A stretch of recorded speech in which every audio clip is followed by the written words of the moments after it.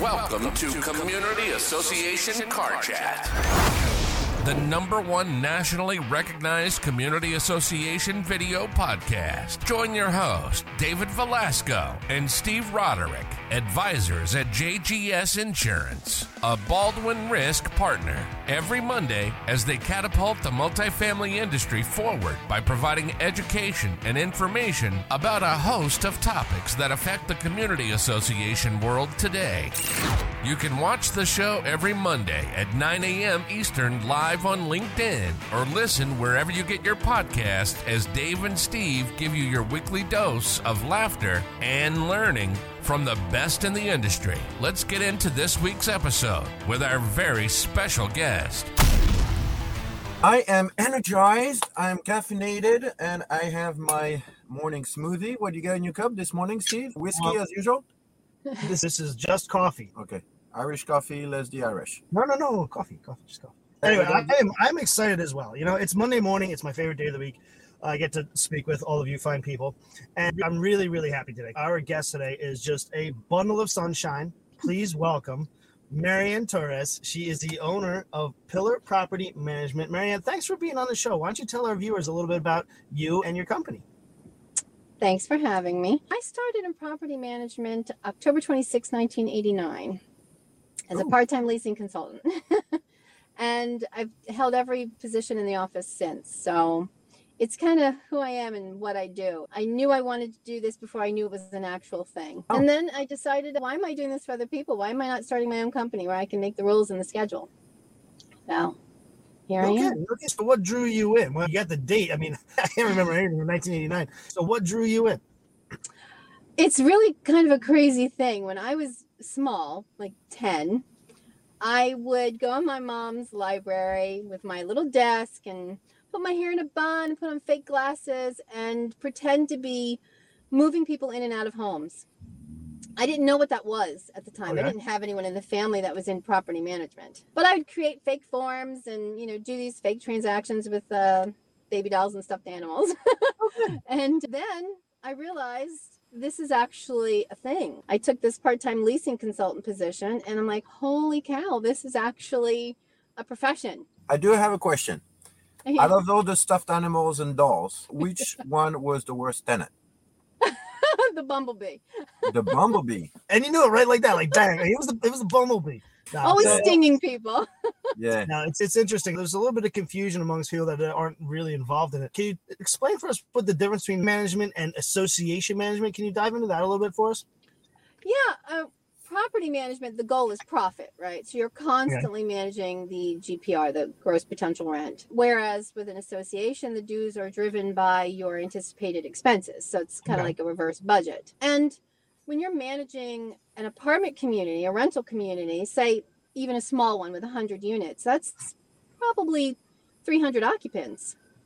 Now you're dealing with management, you're dealing with tenants on a regular basis. That's going to require on-site presence to do it successfully. Not the case with a 100-unit HOA. They're privately owned. There's no interior work orders. There's a better collection rate, less noise complaints. It's just an easier daily grind. Now, I have a quick question on this. You just talked about smaller communities. I have found over the years, and maybe you agree, maybe you disagree, but I find that smaller communities are happier with smaller property management company. And what's your take on that, and what's the reason why? Yeah, I definitely think that smaller properties are more appreciative of a smaller management company because you have a dedicated point of contact. You know who your person is that you're going to, and you know how to reach them. You're not just a number. You're not whoever's assigned to you that day. You have that consistency, and it's more like a family. As much as I really don't like to talk about COVID anymore, but it did change everybody's world, especially in community associations, because it is a bunch of unit owners and residents together, and they have to have meetings and whatnot. So one of those things that happened was Zoom, platforms like this, and board meetings shifted to that. Now, what do you prefer as a property management company owner? What do you prefer for the boards, and why? Do you prefer a Zoom meeting? Do you prefer in-person meetings? I definitely prefer in-person. I jumped right back into in-person, still in COVID, quite frankly. I love it. I don't think there's anything that builds a better bond than being in person with your board. Sitting down, having a cup of tea, or walking through the community and talking about what major expenses we're going to do this year or next year. It's just so much better in person. You get to really build that bond. I agree with you 100%. I prefer an in-person meeting. Now, Zoom is good for a few things. I can be in a lot of different places in a very short amount of time. But if I'm offered an opening in a board meeting or a couple of minutes on an agenda, absolutely, I'll jump at that chance. What about you, David? I much rather be in person because the accent doesn't convey as well over Zoom. That's why I see the subtitles. Exactly. Well, that's why usually, I bring Ryan Fleming or Steve with me at the board meetings just so they can do some translation for me. It helps. Every little bit helps. Well, it happened the other day. Actually, I had a board meeting. Somebody looked confused, and Fleming just resaid my sentence. And they're like, yeah, I thought that's what he said. I wasn't sure. I usually start my meeting and say, so look, if you're confused with the accent, you want me to repeat anything, just don't hesitate. I have thick skin. I don't care. What? Huh? All right, moving on. Next question. I want to go back to the times that you were a little girl, 10 years old, property managing your bumblebees and stuffed animals. What was your favorite season of the year back then as a little property manager? What's your favorite time of the year as a grown-up property manager? My all-time favorite time of the year is budget season, then and now. It's always has been, always will be. I don't know why. I just love the process of writing a budget. Granted, traditional property management budgets are way more intense. I used to host budget boot camp when I worked for other people. I was the budget person. I would host 40-hour courses on how to prepare your budget, and you're actually doing your budget. So you left there at the end of the week with your $20 million budget done. I love it. I will always love it. I think that's the first time I've ever heard that out of anybody ever. In my 37 years on this planet, I've never heard that before. Really? I love it. So does that mean that you can do all the financials for a self-managed community? Yes, certainly. Not everybody loves budgets, believe it or not. Yeah, we have the ability. We could certainly partially manage or provide partial management for a self-managed board. Maybe they love all the other aspects of the board duties and they're great at it, but they're just not equipped to collect dues and manage a budget, manage delinquencies. We could certainly do that and love it. Well, that's fantastic to know that there's at least one person in the universe that likes doing budget, community association.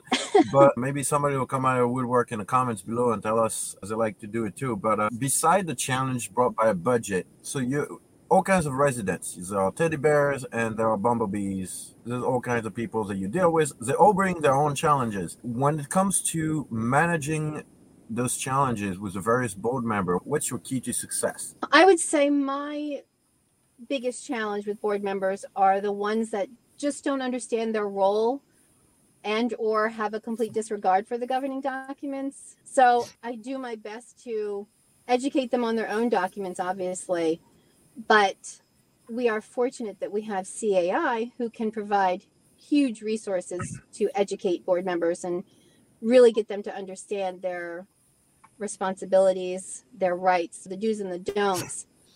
We have so much resources available to us. It's a challenge, but it's more the challenge of breaking through to them personally. And a lot of people just don't get it. They take these volunteer positions and they don't really grasp how important their role is and what a difference they can make. Sure. Sometimes it takes some hand holding, but we're there for that. That was very politically correct. I have heard a lot of different answers to that question. So yeah, we're getting a little short time. We do have a couple more questions for you. I'd really like to know, we've talked about a couple different types of associations that you deal with, MariAnne. So what does your ideal association or client look like? Who's your perfect customer? The smaller communities are what I think the large management companies consider small, like under 100 units. They're my favorite because they do tend to be board members that are very connected and want to do the right thing and want to drive the community in a positive direction. They're my favorite because they care. And it's easier for me to care if you care. That's a good point. I got it. So I'm a board member at an association and I'm not happy with the management that we've chosen. We're self-managed. How about that? We're self-managed and we want to get somebody involved that's going to help our community. Why am I going to call pillar of property management? Well, aside from the fact that we love what we do and we do it awesomely, my pitch is always that I don't really have a pitch. I genuinely want you to want to do business with me. And if you don't want to, then I am not going to try and coerce you into I'm the right one. It's going to be genuine. And if it isn't, then we're just not the right fit. That's really how I do it. I speak to you like I've known you my whole life. If I have that comfort level with you, then that will continue and we'll have a beautiful business relationship. Absolutely. The chemistry is very important between the management company and the association. That's very well said.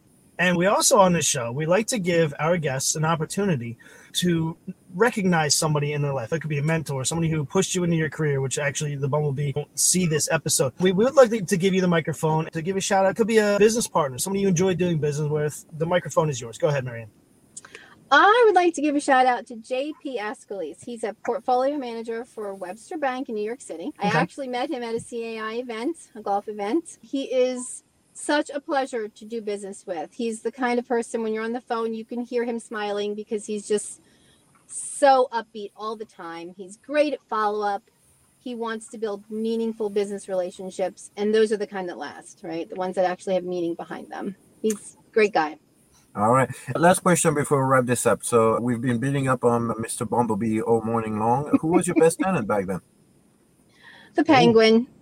The Penguin. There we go. Very nice. Steve, apparently she still stays in touch with the former tenants. Apparently. Wow. I'm impressed. I'm very impressed. All right, everybody. Well, I hope you have a good rest of your week. We wish you a good rest of the day, and we'll see you next time on the next episode of Community Association Car Chat. See you, everyone. Thanks for listening to Community Association Car Chat Podcast, the #1 nationally recognized community association video podcast. Go ahead and hit subscribe to get the latest podcast delivered straight to your phone or tablet each week. And remember, you can watch us live on LinkedIn every Monday at 9 a.m. Eastern on the Community Association Car Chat LinkedIn page.